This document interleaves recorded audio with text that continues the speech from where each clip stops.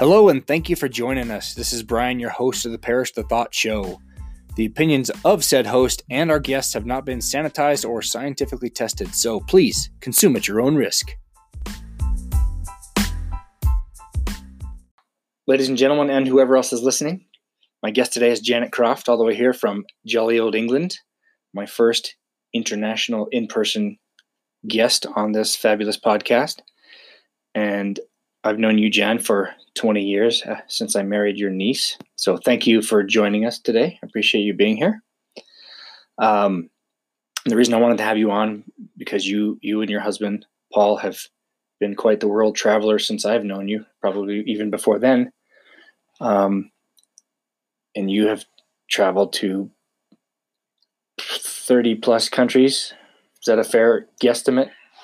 I've never actually counted the countries that I've travelled to. We have been very lucky. We have travelled to lots of countries, probably 60 or 70, but it's never been as part of a tick list. I've never kept a tick list of countries that I've travelled to. That's not really why I've gone or what I've recorded about the countries that I've been to. That just the math is impressive on that. I didn't realize it was that many. So since it's obviously not a tick list or a checklist for you to just check off your bucket list, as we call it, why do you travel to these places?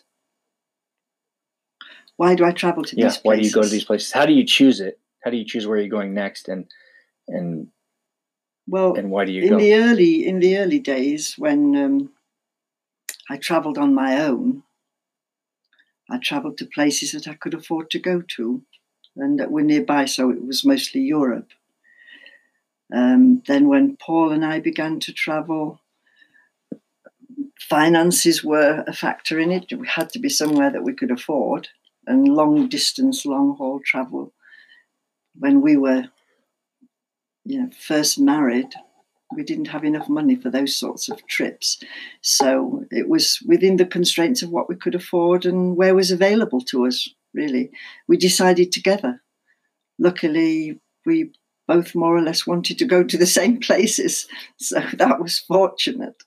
And neither of us want to go to luxury hotels or resorts or places with swimming pools where you just, transfer your life to another hotel and spend 2 weeks there. Neither of us were ever interested in that. So, because you don't get a feel for the country that way. No, you never get a feel for the country that way. You get a feel for the servants who serve you, and that's often not very pleasant. But you don't get a feel unless you get away from resorts and luxury spas and places like that. You don't get a feel for the country, no.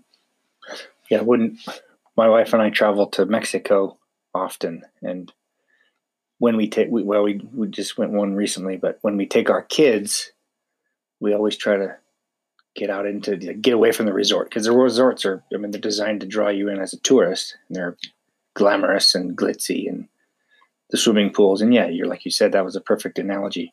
You're just taking your lifestyle and doing it somewhere else for a couple of weeks. Yeah. But to get out and really see how brick homes with dirt floors and people are relatively happy, at least so it would seem. So it's good for the kids to see how other people live. So there's a huge difference between being a tourist and being a traveller. Explain what that means to you. Well, being a tourist usually means that you're going to acceptable and pre-designed hotels and experiences, whereas being a traveller, you get away from that and you get out into the countryside and you meet the people and you live as far as possible as they would live. That's fair, and that's good. Our last trip to Mexico, we rent a car when we go there, and we usually stay within the town and the resorts. But I wanted to venture out and just go. I wanted to drive about an hour away to another city because I was uncomfortable doing it. That's why I wanted to do it, because I wanted to get out of it. Because my comfort zone. Told me to stay. Being a tourist. Being a tourist. I'm like, I want to drive. Just and Be a traveler. maybe get lost. And I know enough Spanish to get in trouble. Maybe not to get out of trouble, but I wanted to do that just to, maybe it's just for my own growth. Whether I even see another human or not is one different story, but just to get out of that comfort zone, I think is huge. Because you don't get the feel for a place being in a hotel. And when we go there, one of the things that actually drives me crazy is they're playing all this American pop music. And I don't want, the reason I'm going to Mexico is to not be American for a little bit. I love, I'm in the real estate industry and home builder, and a lot of our subcontractors are from Mexico, and they are always playing the Mexican music. And I love it because it reminds me of being there. But when I go to these resorts and I see nothing but people that I just left. It's the same with food in the resorts. They give you the food that they think you want, which is usually the food from the country that you came from. And not the native, indigenous, ethical menu, which you can get if you go out as a traveller. You can just stop where you see the trucks, as you call them, lorries, as I call them, a lorry stop, and you go in there and you get marvellous food for a fraction of the price. And it's all its local ingredients. And it's better, just better experience, much better. And you can talk to people as well. Weird. You can. So, of all these places you've traveled, like, are they each just drastically different, or do you see a lot of similarities in humanity? The places obviously are, but maybe geographically, places are very different. For example, the Middle East would be very different from Borneo or Costa Rica, places like that we've been. Geographically, they're different, but in fact, I find the similarities more striking than the differences. Like an example, people are the same. They're the same, different but the same. People want the same things. They want to get on with their lives. They want to be safe from being in a war zone. They want to be safe. They want to have enough money to feed their families, educate their children, just get on with life. I find that those similarities in almost all of the countries that I've been to, rather than differences. Right. And you can get hung up on the differences, but differences geographically and politically, of course, and in religious beliefs are very, very strong. But what ordinary people want, when it boils down to what ordinary people want and the way they want to live, it's very similar. Just the freedom to make their lives better. Yeah, just to have a decent life. A decent shot at it. Children, to educate their children, to feed them, to be safe. In so many countries in the world, actually being safe now is a thing. Is a criteria. Yeah, and we don't, here in America, we don't have a safe problem.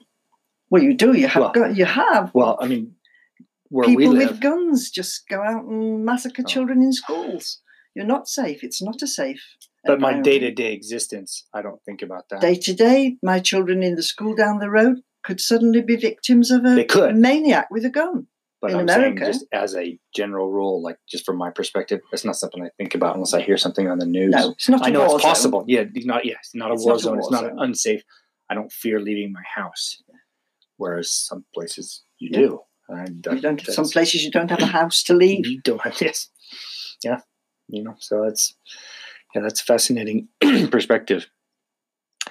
We talked about safe. You said if you ever feel unsafe in any of the countries, particularly Middle East, just based on my limited understanding of how women are treated. It's a question that you frequently ask, because we've been to the Middle East quite often, because my son worked in the Middle East for a length of time, and we've been to the United Arab Emirates, to Oman, and I have to say that I've felt safer in Abu Dhabi, where we spent most of the time, than I felt certainly in cities in my own country, in cities in America. And I lived in New York for quite a time. I've lived in Paris and I've lived in London, and I certainly never felt safe in any of those places. In Abu Dhabi, and probably wider in the Middle East. Laws are very tight and punishments are very severe. So people don't break the law as much as countries that are more liberal in their way of dealing with crime. So Abu Dhabi is a big city. It's a beautiful city. It's a big city. And if you walk down the streets of Abu Dhabi at any time of the day or night, you do not see beggars on the street. You don't see people shooting up drugs, which you see in English, even in English cities now. You don't see beggars. You don't see people on drugs. You don't see miserable-looking, poverty-stricken-looking people on the streets. You don't see people eating in the streets. You don't see people drinking in the streets, which you do a lot, certainly in England. I don't know about America. You probably do in America. People are drinking alcohol in the streets. Oh, yeah. You know, in England, they're drinking from cans. So I would say that I felt safer in the Middle East than I did in many countries that I've been to, which is, I suppose, not what most people would imagine. The country I felt most afraid in, I felt most afraid in the old USSR. Before it's now Russia and separate countries, but when we went, which was 1988, I think, it was the USSR, and it was a tour, and we went down to the southern countries, or there would be states of the USSR then, and I was absolutely terrified. The men in those at that time clearly hadn't seen many white women, and if we were on a tour, there were about 14 of us. If we got off the bus, they would make vulgar noises and vulgar gestures, a lot of it sexual, and it was awful. I felt really, really quite frightened in those states. It was southern states of the USSR. That was the place I felt most frightened, I have to say. And I wouldn't walk about the streets of Paris where I lived at night, or of London where I lived at night, which was Shepherd's Bush, or of New York. I lived in New York in the 60s when it hadn't been cleaned up. Although recently, my husband and myself did make a trip to New York and it felt like a different city. But at the time I actually lived there, which was the 60s, it was really quite a rough city to live in, yes. So, yeah, the Middle East does not fill the stereotype that you obviously hold of the Middle East. Because I've been fed by media that's told me that. Yeah, no, it was very safe. The laws are very tight. Yeah, and that's where my question was like, because and the punishments are very severe. Are the freedoms the same? Do you think it's a? I guess the freedoms are not the same. So that's probably where it comes from. But that's hard to tell. I don't speak Arabic, and a lot of the Arabs don't actually mix with the expats. And then there's a whole underclass of people from India, Pakistan, the Philippines, who do all the servicing. And it's hard to get to know them, really. It's hard to get to know exactly what goes on. But certainly, from an expat's point of view, it was an extremely safe city. I've always heard the term expat, and I honestly don't know what that means. Expat is, it's from the Latin expatria, and it means out of your own country. So you're not an expat living. I would be an expat here in America because I'm not in my own country. Okay. I'm out of my own country. If you were to live here, that's what you're doing. Yes. Okay. The expats in Arab countries generally are professional people, such as my son, who's an aircraft engineer. They're professional people who go to do the professional jobs that historically Arabs haven't done. They're very new countries. Abu Dhabi, for example, is only 46 years old as a city. Wow. You know, they're new countries, so they haven't yet trained up their people to do the professional jobs. Teacher Anne-Marie, my son's wife, was a teacher in Abu Dhabi. So the expats do the professional layer of occupations that the Arabs don't yet do, but although they are learning to do some of them. Is it because they just don't know how to do them? Or they just, what's the... Lack of experience, okay. I would say, Just more don't know than how. don't know how to do them, because Justin was training Emiratis to do, aircraft engineering. Okay. It's only, the country's only 40 years old. Yeah, that's so anybody who's over 40 can remember that it was an oasis in the desert, and their grandfathers were pearl divers, pearl fishermen. They only discovered the oil something like 46 years ago. So there haven't been enough generations for them to have taken over and learned all of the professional occupations that they import people to do. Oh. But they are doing that now. So what is the most fascinating or interesting place you've been? Oh, and what made it the most fascinating place? I couldn't pick one. I couldn't pick one. 6. There are several. I'd have to say that China was extremely interesting. Where did you visit in China? It was a tour of China. We went to, we started off in the south of China, Hong Kong and the south of China. And then we went up a canal, and we went to the Great Wall, the Terracotta Warriors, Beijing, Shanghai. That was very, very interesting. Couldn't get to know a lot of local people in China. Because you're on a tour, you're going from one place to another. But we got a bit of an insight. Australia was really a very interesting, and New Zealand, Tahiti. I couldn't really pick one. Peru, Costa Rica. Really, I couldn't really just pick one out and say that was more interesting than any other. They were all interesting in their way, just as France is interesting, which is on my doorstep, or Sicily, where I've just been this year. I guess it depends on how you define interesting. And how open your mind is, doesn't it? What you're going to look for. If you've got a preordained reason to go there, or you're looking for such and such a thing, you don't see a whole lot. You don't see how interesting it all is. I couldn't really pick one country and say it was more interesting than another. See, Machu Picchu is in Peru, right? Yeah. I've wanted to go see that just because I studied it in art history. Right. But it's just because it was a place, and it's a beautiful place, and I've had friends that have gone there and I've seen the pictures. But so yeah, how the Aztecs lived, which is the wider aspect of going to Peru, because Machu Picchu was only one day. We went all around lots of Aztec remains and Aztec villages, and then we stayed, in some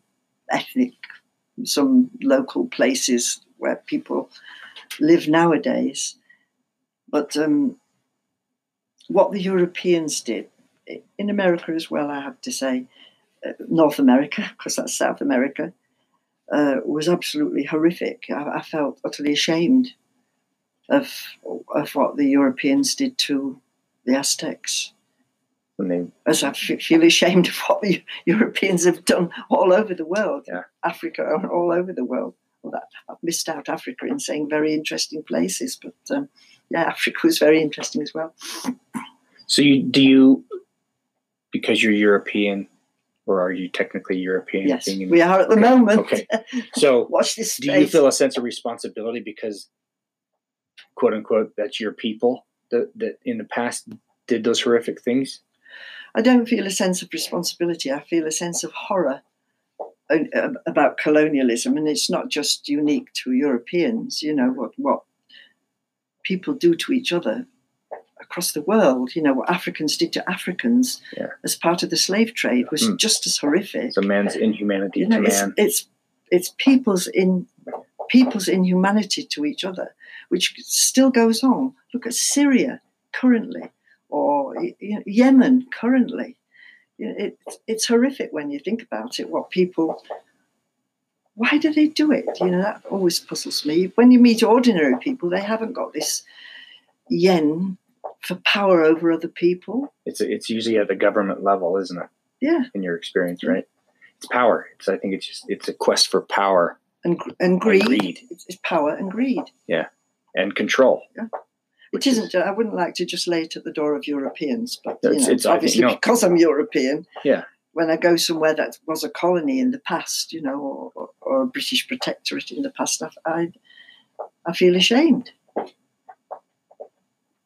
It's fascinating. As some Americans must feel ashamed of what they've done to Native Americans. Yeah. If we're talking about shame, I think maybe it's we need to define shame, because when I think of shame, it's like I'm ashamed of something that I usually shame is something that you did. I'm not ashamed. I'm like you, horrified at what if these stories of what happened are accurate. It's horrific what people do to each other. I don't feel ashamed. I don't feel a sense of responsibility because they weren't my responsible. people. I would never have done that, and I've not done anything even remotely like that in my whole long life. Right, but there's a thinking that that's your people, so you need to be accountable for that. Well, I didn't do that. Those weren't my relatives. I didn't do that. Mm-hmm. But it's horrific. Yes. So again, defining, like you said, what is it the other day you said about definitions or defining when you're having a conversation? What's you told me the other day? Making sure the definitions. The first law of philosophy is before we converse, we must define our terms. Yes. So defining what shame means. What shame means to you and shame means to me. May be different. Yeah. But for the power means to you and power means to me. Or money means to you or money means to me. Yeah. What is your greatest takeaway from all your travels? Like if you were to leave, if someone was listening to this and some one great thing that about travel. My greatest takeaway is my store of memories and reminiscences, personal to me, I suppose. To go into that more detail, I would say my greatest takeaway is knowledge of other people. Just ordinary people. I'm just an ordinary person. I'm not an English lord or lady. I'm an ordinary person. So my knowledge of ordinary people around the world has been greatly extended by traveling. And I would say probably my understanding and sympathy for ordinary people around the world has been greatly enhanced. From all the places I've been and the ordinary people I've met, most people are friendly, they're open, they just want to get on with their lives. Their wants and needs are so simple, and yet somebody somewhere is exploiting them. And I do regret all of that, really. But yeah, my greatest takeaway is what I've got stored inside, really. And for someone who's listening that may want to travel or is afraid to travel, or what would you say to them? Do it. Do it. But don't go to resorts and luxury hotels. Just go. Tours. If you want to learn. If you want to learn, yes. Tours are a lot of our places such as China, India, Machu Picchu were tours. And to put together, it depends how much time you have. I was working at the time that I went to those places, so I had probably 2 or 3 weeks at the most. And you don't want to spend it queuing up at railway stations and finding hotels and boring things like that. If you go on a tour, they will take you where you want to go and they'll organise your travel between places. And I would say if you want to go to a faraway place that's very different from the place that you live in, a cultural tour is the best way to do it, really. Do you think hassling with the hotels and the travel when you're in those countries is good? Or do you think it takes away the effort to have to... I couldn't be bothered with it. It's not part of the fun. No. Finding your own airline tickets, your own rail tickets, your own bus tickets, finding your way from X to Y takes the fun out. Negotiating at a hotel, finding a room. It's just, it takes up hours of time, and you don't learn anything from it, really. You can do that in your own country. Other than frustration. you can have that sort of frustration in your own country. Yeah, true. Take anything. No, I wouldn't. Couldn't be. So it's okay. I can do it in Europe because I can get along in Europe. I know the systems. But if I was in India or in China, it would be difficult. I don't know the language. I don't know the systems. You're all the time having to backhand people. Bribe people to do things for you. Oh. You don't know if you pick up a bus or a taxi. You don't know that it's kosher. That you're going to get where you it's safe. want to go. It's really going to take you anywhere. It's going to be the end of you, or what? Yeah. So have most of your travels been tours, like organized tours? The long haul travels have been tours. The only one we put together ourselves, we put together Australia, New Zealand, Tasmania, Tahiti, across the Pacific, and then we came up to you when you lived in California. Yes, I remember that. We put that one together ourselves. India and all of those were Sri Lanka. They were tours. China and all of those were tours. Yeah. Well, that's fascinating. That's amazing that you were able to do such to be able to travel like that. That's mind blowing. I've been to 4 countries. I don't think Canada counts because I just crossed over the border and touched the ground and came back over. Well, it's a country. It's a country, so I didn't really experience. I experienced the border. I haven't been to Canada actually. That's our next. Canada. Probably next year we're going to do Canada. Okay. Yeah. It's. I remember when I was 18 was the first time I traveled, and my grandfather asked my sister and I to go to Scotland with him. Yeah, my uncle was a professor, and he was teaching at the University of Edinburgh. Oh, right. And so we went over, and I remember being nervous, excited, but nervous, especially when we got on the ground because the Scottish accent is so strong. Even though it's English, you can't tell what people say. I could not understand a word, and I was intimidated. I didn't want to go into. I was afraid to go into a post office to buy stamps to mail a postcard. Because I down to the pub for a wee pint, and I was just. It was amazing. Yeah. And I wish I will do more of it before I die, but. But one advantage of speaking English, and that includes American, of course, is that in most countries of the world there is somebody who speaks English, and I often think if you're German or even French, it wouldn't be so easy because the disadvantage of a little anecdote in China. We were walking in a park in Beijing. We were having a walk, and there was a man sitting on a bench with a book, and he was reading an American book. I can't remember what it was at the time. And he heard us speaking, and he got up off his bench and walked towards us, and he said, "Can I practice my English on you?" And he walked with us and talked with us for a while. And he said that if he could speak English, he could get a much better job. And that was, out in the wilds, you never expect to meet somebody in a park in Beijing who speaks English. Yeah. And that is a huge advantage.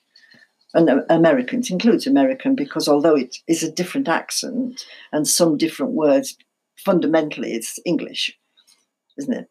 Yeah. And I wonder how that was ever decided, that English would be the international language. Because we invaded you. Oh, that's right. You guys owned everything. You owned everything on the planet at one point, right? Yeah, we invaded you. You threw us out in 1777 or something. You had a War of Independence, don't you remember? No, yes, I was there. Where were your history lessons? Oh, you threw us out. That's a whole other story.